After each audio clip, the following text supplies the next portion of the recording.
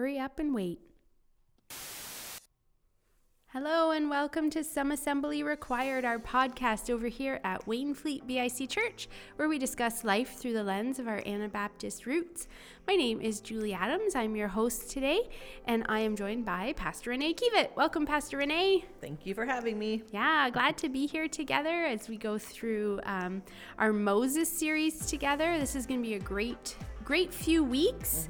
Walking through the life of Moses, who's quite a fascinating character, isn't he? Yeah, and well known, but there's all these little pieces, his story is like pieces of his story are more well known than others. But. Yeah, that's right. Yeah, everyone would know, his beginning, going down in the basket, being raised by Pharaoh and its daughter. Yeah. And parting the Red Sea and everything in between. He's got a lot of good material. Yeah, he does. A lot to draw from. Yeah. So this past week you talked about in our own strength. Mm-hmm. We often are like Moses, even though I think we look at him like we have the totality of the scripture. So we see it and we look back and we're like, oh, Moses, like. Yeah. He was so silly. He made all these bad decisions, Yeah. And, we're just, in so many ways, we're just like him. But in the section we were in on Sunday, from Exodus chapter 2, verses 11 to 15, probably a familiar section of scripture again, where Moses, he's sort of an adult, he's 40-ish, and he sees the oppression of his people and he wants to do something about it, which is great. Yes. Right? Yeah, he saw an injustice and he wanted to right it. Yeah. And really, right now in the world, we see a lot of that. Yeah. Right? We see a lot of people standing up saying, this actually is not okay. We need to do better here. We need to figure this out. We need to work towards reconciliation. We need to work towards freeing people from oppression. And those things are all awesome. Of course, yeah. And so the story isn't about a downer about Moses trying to do that. It's just that Moses did it in his own timing, in his own wisdom, in his own strength, and forgot the God piece or rushed ahead. I don't think he forgot the God piece. I wouldn't say that. He rushed ahead of God, and there were consequences. Yeah. Oh, absolutely. To his actions. So yeah. Well, you know what though? I mean, I kind of sympathize with him in that, like, if I saw someone being mistreated, I wouldn't probably maybe be like, okay, God, what are we going to do about this? Let's figure it out. I would want it to stop. Yeah. And I think it was probably pretty overwhelming. It wasn't just the one person that Moses would have seen being oppressed, right? He sees all of his brothers and sisters, his extended family, hundreds of thousands of Israelites being oppressed. And so, and probably seeing all of that in totality from the palace, could have been quite overwhelming, could have been quite and here's one thing that I can probably do something about. Yeah. But, we wouldn't say that killing someone is the option to freeing someone from oppression. Probably not. So in that way, he didn't wait for an opportunity for God to move. And we all know the story in a couple more chapters, or you can be aware of the story in a couple more chapters. We've got that ability to see that. But Moses didn't know that piece yet. Yeah. But he rushes ahead. And I think, like, I do that all the time. Like, I see something happening, not necessarily an injustice, but I see something happening and I feel like I want to do something about that. And that, to me, is the Holy Spirit, like, saying, yes, like, this is not okay. Yeah. There should be something done about this. Yeah. But often the rush in to help, to fix, to be the savior of this situation isn't always, it's humanly makes sense to us. Yeah. But in the big picture, for Moses at least, there was a big picture that God had in store for the Israelites, how to save them, how he was going to redeem them, how he was going to bring them out of Egypt. Because it hurt God too. Yeah. It wasn't like God was like, well, yeah, this is happening to the Israelites. No, it actually burdened God's heart. And so he was trying to make a way for them to be released from their oppression. But Moses, he just steps right in. And, he knows he's doing something he shouldn't do. Yeah. So it's not like he just went flying in to, grab and pull that person out. The passage in Exodus says, looking this way and that, seeing no one, he kills the Egyptian and hides him in the sand. Yeah. So there is some thought, I consider it, he's rushing in to save them. And yet there's some forethought, right? Like, yeah, he made sure that he wasn't going to get caught and that no one else would see what he had done. Right. He was hoping to do it in secret. Right. And so that's when I say, okay, like I'm not patient often. I would love to be more patient. And there are times I guess it's easier than others, but sometimes God's timing is slow for me. Yeah. And I want to feel step that, in and yeah. help him as if I could even understand the big picture. But humanly, when we see something going that we don't like or are uncomfortable with, it's hard to be patient in those moments. And I don't mean like someone is in critical danger and you could run over and like pull them off like a little kid has walked into the street and we think, now God, do you want me to help that kid not get hit by it? Okay. So that's not what I'm talking about. Yeah. This is a different kind of situation, right? Yep. But Moses had a lot of tools. He was ready. He was equipped to do this saving on some capacity. But when he went in on his own time, it was like about him. Yeah. It wasn't about God or God's call in his life to do it, or it wasn't about the Israelites seeing God in it. And even the Acts passage, like Moses even notices, like he thought that his own people would realize that God was trying to use him to rescue them. Yeah. And they don't. Why don't they? Because it wasn't the right way and it wasn't God's time. Yeah. And so hindsight, we see all sorts of things. Often hindsight is a bit more 2020, isn't it? Yeah. And it was, I guess that's what I've been thinking a lot about is when I move ahead, it's about me. Like this whole series in and of itself is called It's Not About Us. Yes. And Pastor Pat said last week, like we've been told a lie really in the world that it's all about us. Yeah. And I should dream my own dreams and blaze my own trail. And it's follow me, your me. heart. Exactly. Yeah. It's all you about do you. Yeah, exactly. And it's not. No. We are a part of God's big, grand plan that he has for the world. And when we choose to be in relationship with him, we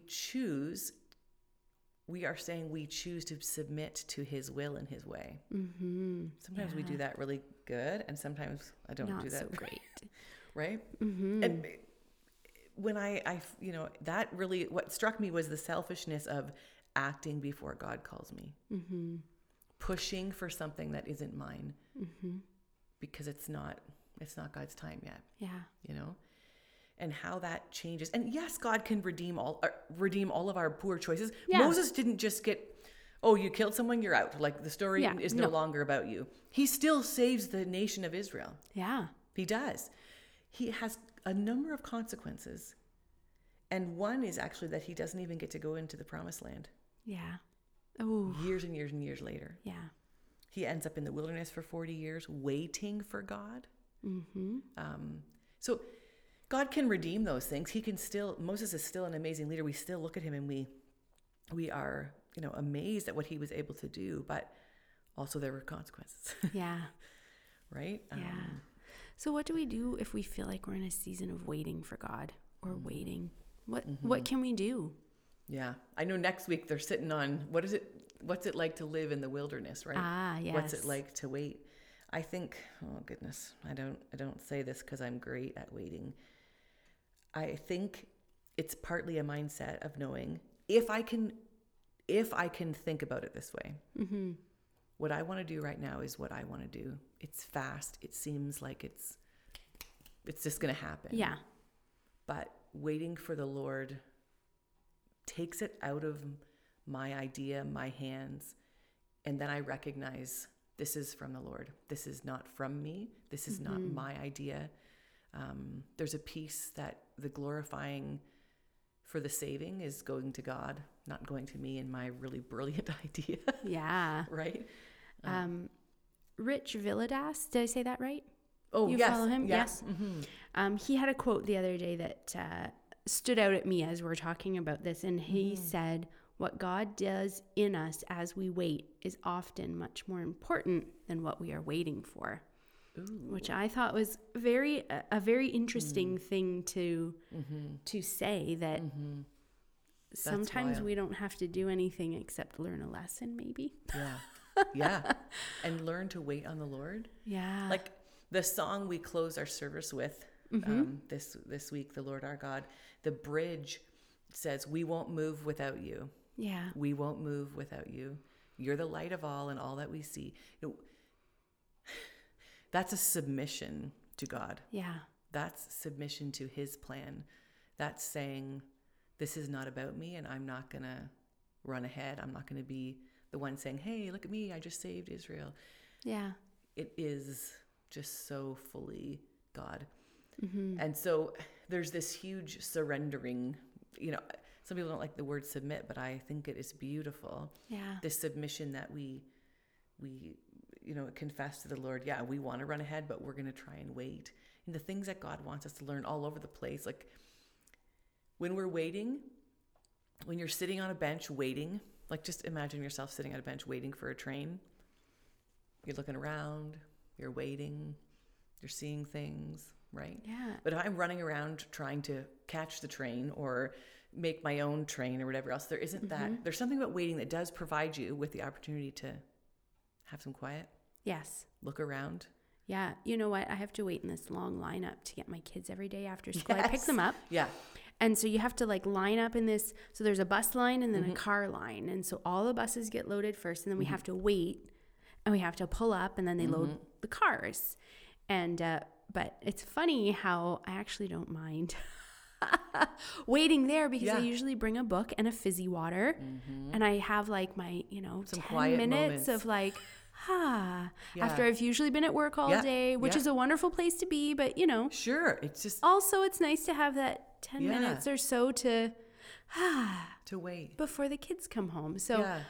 it's funny how your perspective on waiting changes because I also know that it's going to be 10 minutes Right. and that's no big deal. And I Sure. anticipate that short wait. Yeah. But I know what you're saying in that if you don't know how long the wait is. Yeah. And so since we do know Moses' whole story, Yeah. after he leaves, because he has to run away because Pharaoh wants to kill him, he waits for 40 years. Now, he probably didn't know how long he was going to wait No. for. Can you imagine? Like if I knew right now I had to wait 40 years for something, I could count it down. I mean, I wouldn't like that one bit, but at Be a least in long my paper head, chain, Renee. A long paper chain. take a whole parking lot. But at least in my head, there's an end date. Like there's Yes. an end, right? Yeah. Moses didn't have that end in that he knew was coming. We know it because we have the whole scripture and we can see this whole story, right? Yeah. But what I love is, and this is jumping ahead to the next couple of messages, but his waiting comes to a head with the most beautiful, powerful experience with the Holy Spirit. Mm-hmm. And so the wait is like so rewarded with this amazing Holy Spirit, holy ground moment. And I think, okay, I want to be patient enough to have that moment with the Holy Spirit. Like I want to hear God in that way. I want to have that experience. Could that help us? Yeah, we don't know the end date, but we do know that at the time that we're finished waiting, God is going to speak and move. Is that enough motivation to be a more patient waiter? I don't know. I hope so. Yes. Yeah. And yeah, just like that quote that you read, like the things that we learn in the waiting are so important. Yes. Because we're not only waiting for God in the world, we're waiting for all sorts of things. Yeah. Humanly with one another, or there's a variety of deadlines and other things happening. And so waiting is this, waiting just, it's not just, it's this selfless thing when we have to wait. Yeah. Right. And it's depending on other people. It's waiting for God to speak. It's not just me deciding, and it's just not about us. Yeah. It isn't. Yeah. And so I think Moses' story helps us see that in a variety of ways. We just want to step in. I just want to step in all the time. Why do we do that? I think we can solve problems better than we can. Right? When your kids are fighting, like Yeah. when the girls would be fighting, I'd be like, I want to step in. Like I always step in and say something. Yeah. You know, and another parent one day said to me, I don't step in because they need to figure out how to solve their own problems. Yeah. And I'm like, they probably do. Oh, yeah, okay. And so if we step in too many times, they're missing out. Yeah. Right? On the conflict resolution skill that Yeah. they need to. We can't solve everyone's problems. We can be part of the solution. Yeah. But I don't know. There's a piece about that takes the credit away from us too. Yep. Moses wasn't saving the children of Israel. No. God was saving the children of Israel. And using Moses as a tool to do Right. that. Right. And so when Moses does it, it's about him. But when God, in such a wildly powerful way, parts the water. I mean, just think about the plagues and that's just so God in such a powerful view, really in view. Yeah. His holiness, his glory being sort of shown in wild ways that, you know, people will remember. And so we could miss out on those things when we run ahead, right? Yeah. Or we have to wait longer. I don't know. It's all about waiting. There's lots that I'm still learning too, right? Yeah, of course. Yeah. But I love the story about Moses because he's so just human like us. Yeah. Sometimes we raise up these characters in the Bible, like we hold them high or we put them on a pedestal, and their humanity is helpful. Yes, for sure. I really like this in this story particularly. I really like that Moses screwed up big time. Yeah. And I like what you said, that God didn't just drop him or be like, oh, he's a murderer. He's a, you know, well, let's move on to so-and-so. Let's find a perfect person. Yeah. Yeah. I bet he could do a better job of, for some reason, God knew that Moses would do the right job. And, yeah. And he didn't just give up on him because of his sin or because of his, yeah. And he uses broken people to... Thank you, Lord. Yes. Yeah, he does. It's just beautiful. Yeah. We can all relate to that side for sure. Yeah, absolutely. Yeah. Good. Well, any closing thoughts as we finish out today? Yeah, I just think talk to the Lord long and hard about what does it mean to submit to him. Yeah. And say it daily, even until you are able to do it. You know, Lord, I want to submit to you today. And maybe you don't really want to, but you say it because you know it's the right thing. Start with saying it. Yeah. Because we know that can help shift the thoughts in our minds, and that those thoughts can help shift our behavior. Start, you know, Lord, I want to submit to you today. Not my way, not my timing, but yours. Yeah. Awesome. Thank you very much. If you'd like to talk to Pastor Renee or have any questions or anything, you can reach her at renee@waynefleetbic.com. And if you'd like to get in touch with me with any feedback or podcast suggestions, I'd love to hear from you as well. And my email address is julie@waynefleetbic.com. So thank you for tuning in this week, and we look forward to connecting with you again next week. Bye.